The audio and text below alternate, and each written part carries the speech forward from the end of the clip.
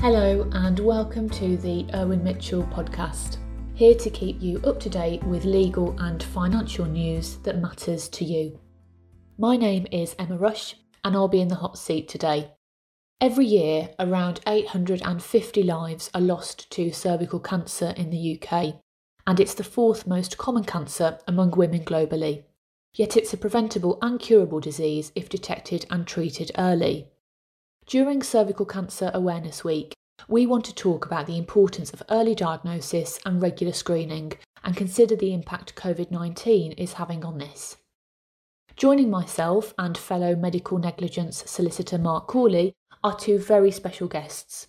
I'd first like to welcome Jean McHale from Birmingham University. Professor McHale researches and writes in the area of healthcare law and is the Director of the Centre for Health Law, Science and Policy at Birmingham Law School. She is joined by Robert Hammond, a consultant gynaecologist at Nottingham University Hospital's NHS Trust. Robert runs a practice which specialises in pelvic surgery and the management of gynaecological cancers and is a Fellow of the Royal College of Obstetricians and Gynaecologists. Thank you all for giving up your time to join us today. Robert, I'd like to start with you, if I may, and I'd like to talk about the impact of cervical cancer. Could you give us a bit of background on the illness itself for anyone not familiar with it? Well, cervical cancer affects a range of ages of women. There are peaks in the early 30s and peaks postmenopausally, and it tends to be more common in younger women. And it's a disease that is related to infection with something called the human papillomavirus or the wart virus, and obviously the wart virus becomes more prevalent in a sexually active population. Therefore, the main target for screening for cervical cancer is in the younger generation, although obviously it does affect older women, so it involves women across the whole spectrum of ages. It was historically more common, and the screening program has made a massive difference and had a huge impact on the incidence of cervical cancer. And in fact, since the screening program was introduced, incidence of cervical cancer has more than halved. So it's had a massive impact on it. And the unique nature of the cervical screening program is that it's not actually screening specifically for the disease itself. It's screening for a pre-invasive stage of the cancer. So it's a pre-cancer that it's screening for. And we know a lot about the natural history of the disease, and therefore it's a more effective screening program than a lot of the other cancer screening programs are. Clearly, any disease that affects the younger population has a massive impact on many more people because of dependent family, and so it's very important that people are aware of the fact that it can be detected early, or indeed detected before it develops, and therefore prevented. Essentially, all cervical cancers are related to HPV. It was thought that at one stage, one of the types called adenocarcinoma wasn't, but it appears that it is. And there are some much rarer cancers that also develop in line with disease that has been caused by HPV. So essentially the whole gamut of diseases caused by HPV. What are the early symptoms and signs anyone should look out for prior to screening?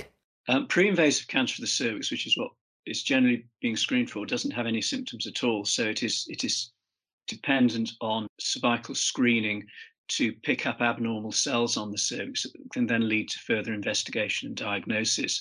It may occasionally be picked up coincidentally, but that's the main way in which it does get picked up. But pre-cancers of the cervix don't cause symptoms, and that's why it's so important that we have an effective screening program to detect the disease before it develops into an invasive proper cancer that does cause symptoms. So you've touched on the screening there. Could you just go into the process in more detail?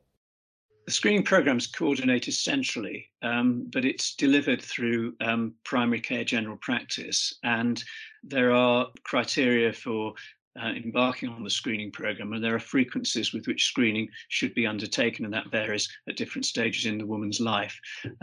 In England, screening doesn't commence until the age of 25, whereas in Scotland and Wales, it commences at the age of 20.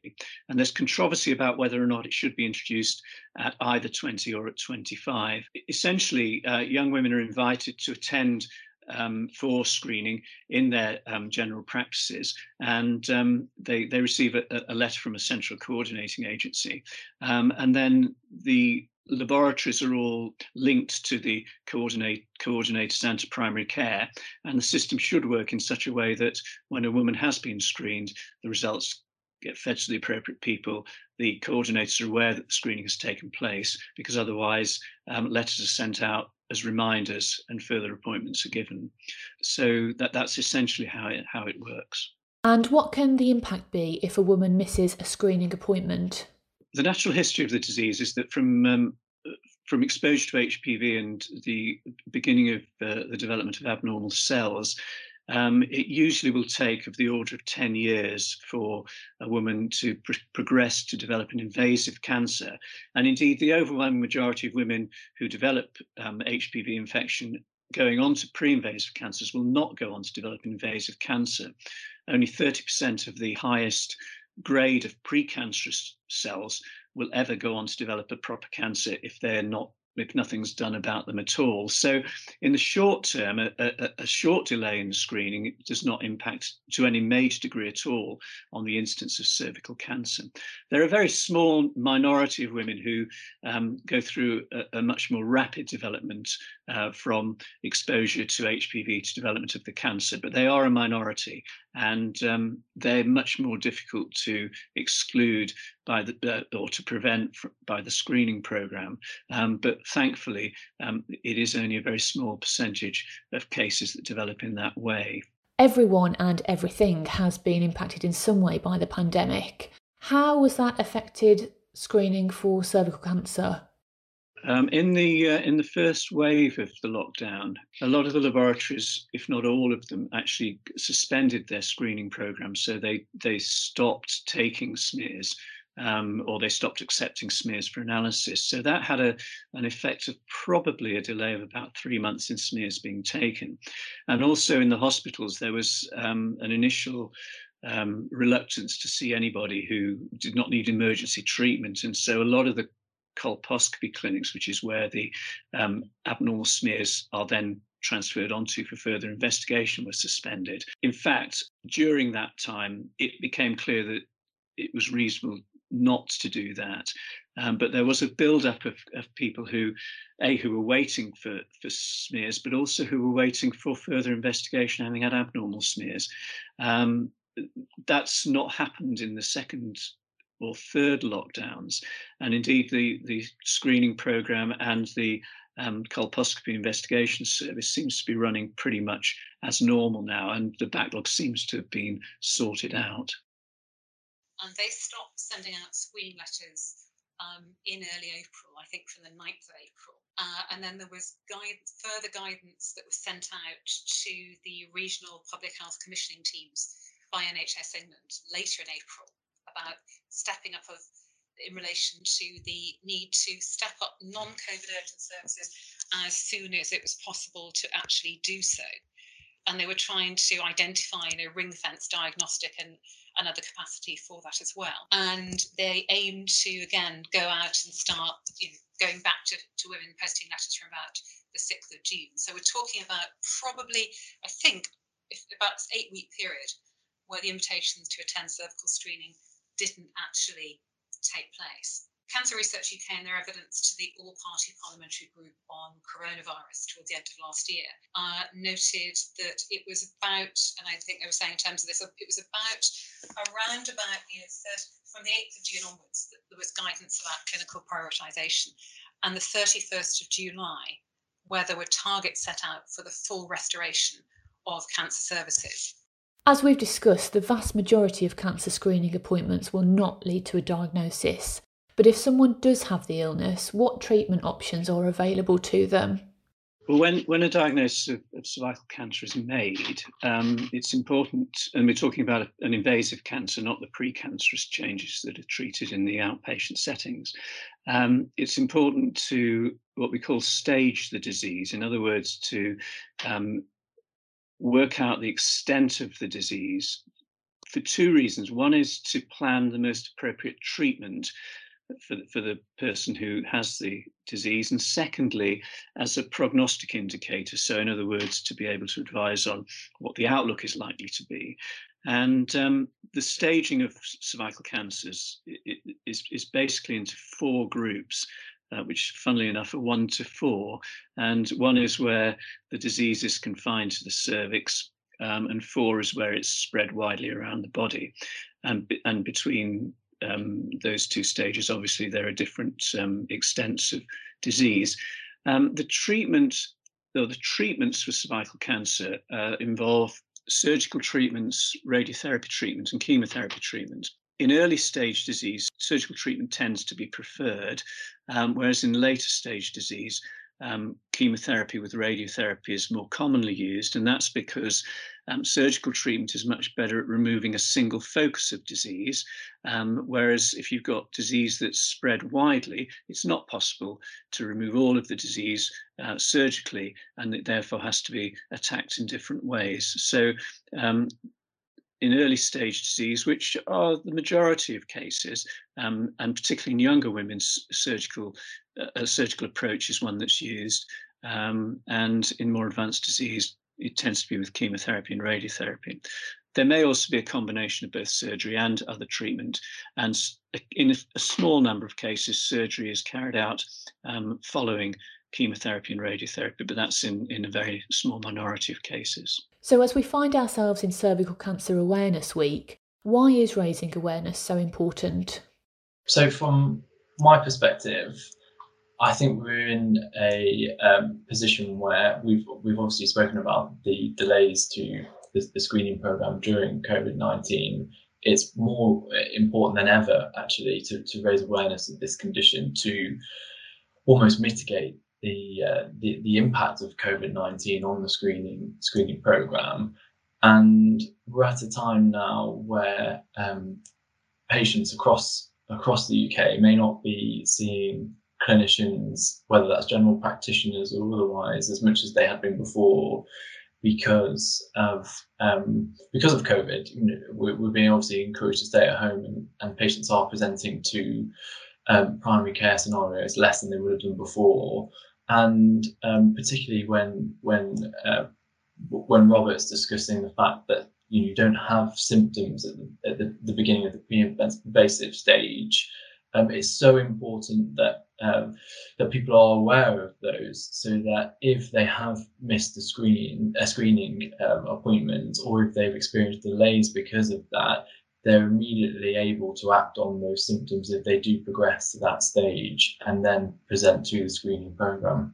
And Jean, in terms of the objectives of the screening program, obviously a part of that was in relation to addressing health inequalities across the UK. We know there's a big difference depending on lots of socio-economic reasons as to why the screening program could be more effective in areas over others.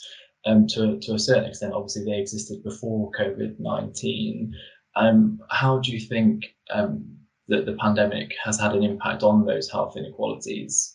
I think this will be something for the scientists and others and academics in writing papers in terms of the detailed research about the precise impact of COVID in relation to particular populations. What certainly does appear to be the case in relation to that is that COVID itself and its spread does seem to be linked to areas of socioeconomic deprivation as well. And the concerns around that, therefore, are manifest and major about that going forward. There is a concern as well in relation to the equality question of, in terms of individuals coming forward for treatment. I know that in relation to cancer treatment, there's been concern expressed that, particularly in relation to the BAME community, that individuals were particularly concerned about coming forward when the pandemic was ongoing. And because, of course, we've also seen that members of that community do appear to have been very exposed and very, very badly hit by the pandemic going forward. Robert, from your perspective in clinical practice, are you seeing that in terms of patients being reluctant to come in for appointments because of the impact of the pandemic? Or, are there measures being put in place by hospitals to try and mitigate that and encourage patients to come forward? Jean mentioned the term the NHS is still open, for example. I think that it hasn't noticeably made a great deal of difference once we started offering appointments again, and I think that patients by and large are grateful to be seen, and actually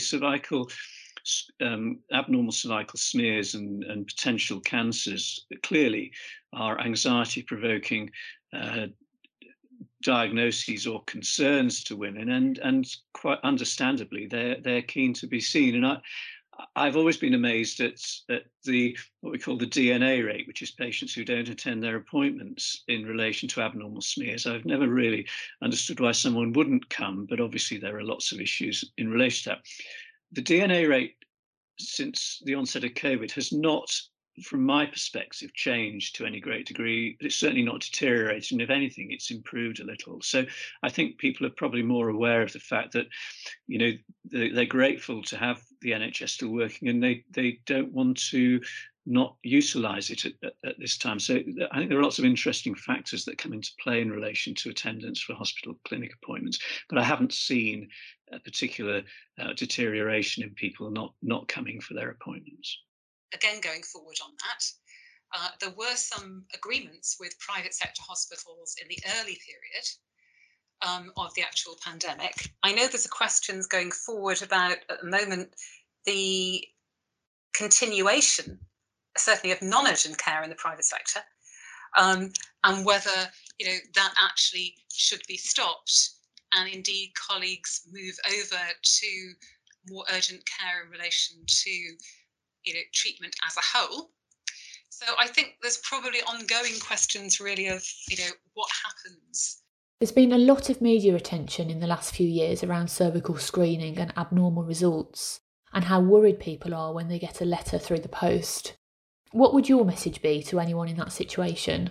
There are two things. I wonder if I could just come back on the last issue that we were talking about before I answer that. In relation to the third wave, it's my personal opinion that has nothing to do with policymaking, because I'm not a policymaker, that actually the screening programme should carry on much as it has done before, and the referral into secondary care should carry on much as it has done before, for two very simple reasons. One is that the majority of women who have abnormal smears are young and are not at significant risk, or not in the high risk groups for developing COVID and for the implications of COVID.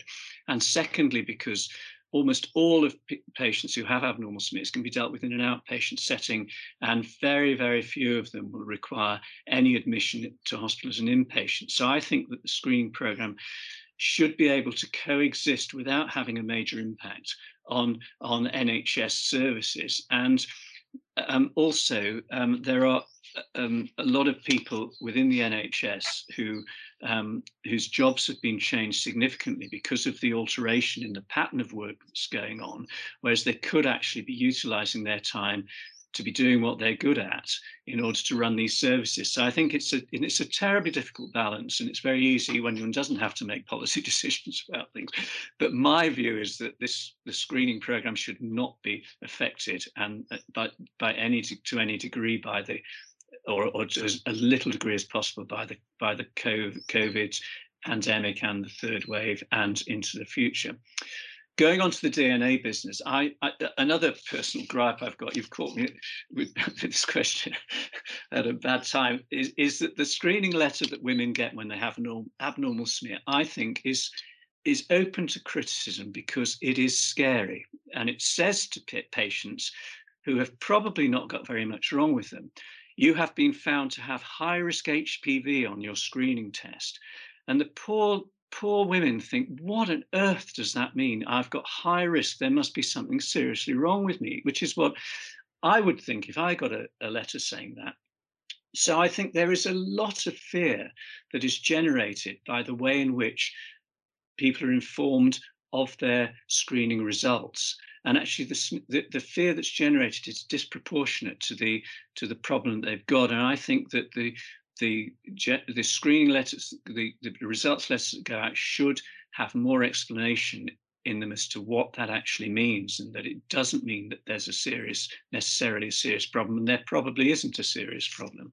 It buys into that whole question of respect for patient autonomy, awareness of effective information about your healthcare post-Montgomery, and also I think as well, the really important point you're raising here too relates to also how is that information provided, but by whom? And to what extent, again, to throw this back to you as well, because I'd be interested to know, or whether we know actually, who drafts those letters, who formulated them originally? Are they reviewed in terms of content by the experts in the area? Has there been any focus group on it or feedback on it as to how people actually appreciate and understand the information when it's conveyed to them? Well, the screening program is fantastic. It's very well organised. It's very well run, and it works a little bit like a sort of, well, like the ideal COVID vaccination program should work, where you're wheeled in, you see the person who should take your background history, and then you go to make sure there's no reason not to have the vaccine, and so on. It's a production line which is very efficient from the point of view of treating the disease. But what one is losing is the personal touch that goes with it. And a long time ago, when I was first a consultant, the screening program was just getting off the ground. Most screening was done in primary care, and it was done by the GP. And when the result came through to the GP surgery, and the GP then saw the woman who had the abnormal smear and spoke to them about it. And then they made a referral to the hospital for further investigation. Of course, that took time. And the disadvantage was that it was open to things not getting done, the process not working, and delays in investigation diagnosis, which could have catastrophic effects. But and that's where the screening program is so brilliant. But the disadvantage of the screening program is that it is depersonalized. And I see girls who come in who've had abnormal smears. They've had this letter that says you've got high risk HPV, and I say to them, has anyone spoken to you about your smear result? And of course they haven't, and that's not a criticism. It's because as soon as the result is processed by the laboratory, it gets put onto a computer, it goes through to the central coordinators. An appointment is generated automatically for the colposcopy clinic, which is brilliant because it saves time. But nobody speaks to the poor individual who's actually at the centre of it. So fear is automatically generated, and that was the real problem with the shutting down of the service for 3 months at the start of the COVID business, because there were people what happened in Nottingham, and I don't know whether this was the same across the board, but patients who had low-grade smear abnormalities, their appointments were postponed. So they were going to wait, because the probability was that if it was low-grade abnormality, it wasn't going to be anything that was too nasty. Whereas the high-grade smear abnormalities, a few of them would have a very early invasive cancer. So the poor women who was then had an appointment which was then cancelled, and then they didn't know how long they were going to wait until it was going to be sorted out, was sitting there with this letter. I don't know who devises the letters, and I've never been party to that. And it's very easy to criticise from outside when you're not actually involved in providing the service. And I think it's the impact of any system. There are very good things and there are very bad things. And the bottom line is that the screening program saves many lives, and that's got to be good. So I think it's tricky. And apart from screening, are there any other ways that women can prevent cervical cancer? Smoking is a risk factor. There are also general healthcare and sexual healthcare, obviously, because it is. Some people would say cervical cancer is a sexually transmitted disease, which of course it is, but not in the same way that a lot of different sexually transmitted diseases with different connotations have.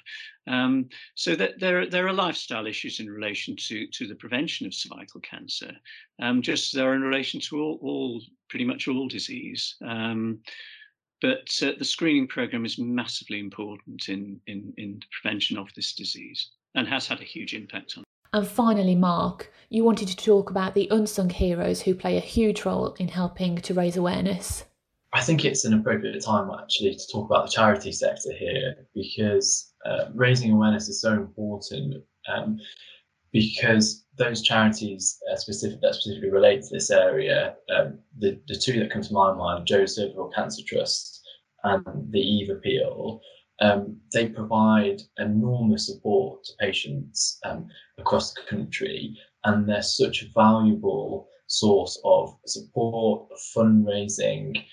They also take part in research that informs government policy, and obviously we want to raise awareness to with the ultimate aim of saving lives, of course, but it's also important to raise awareness of those charities too, because of the support that they provide to cervical cancer, and that has to continue.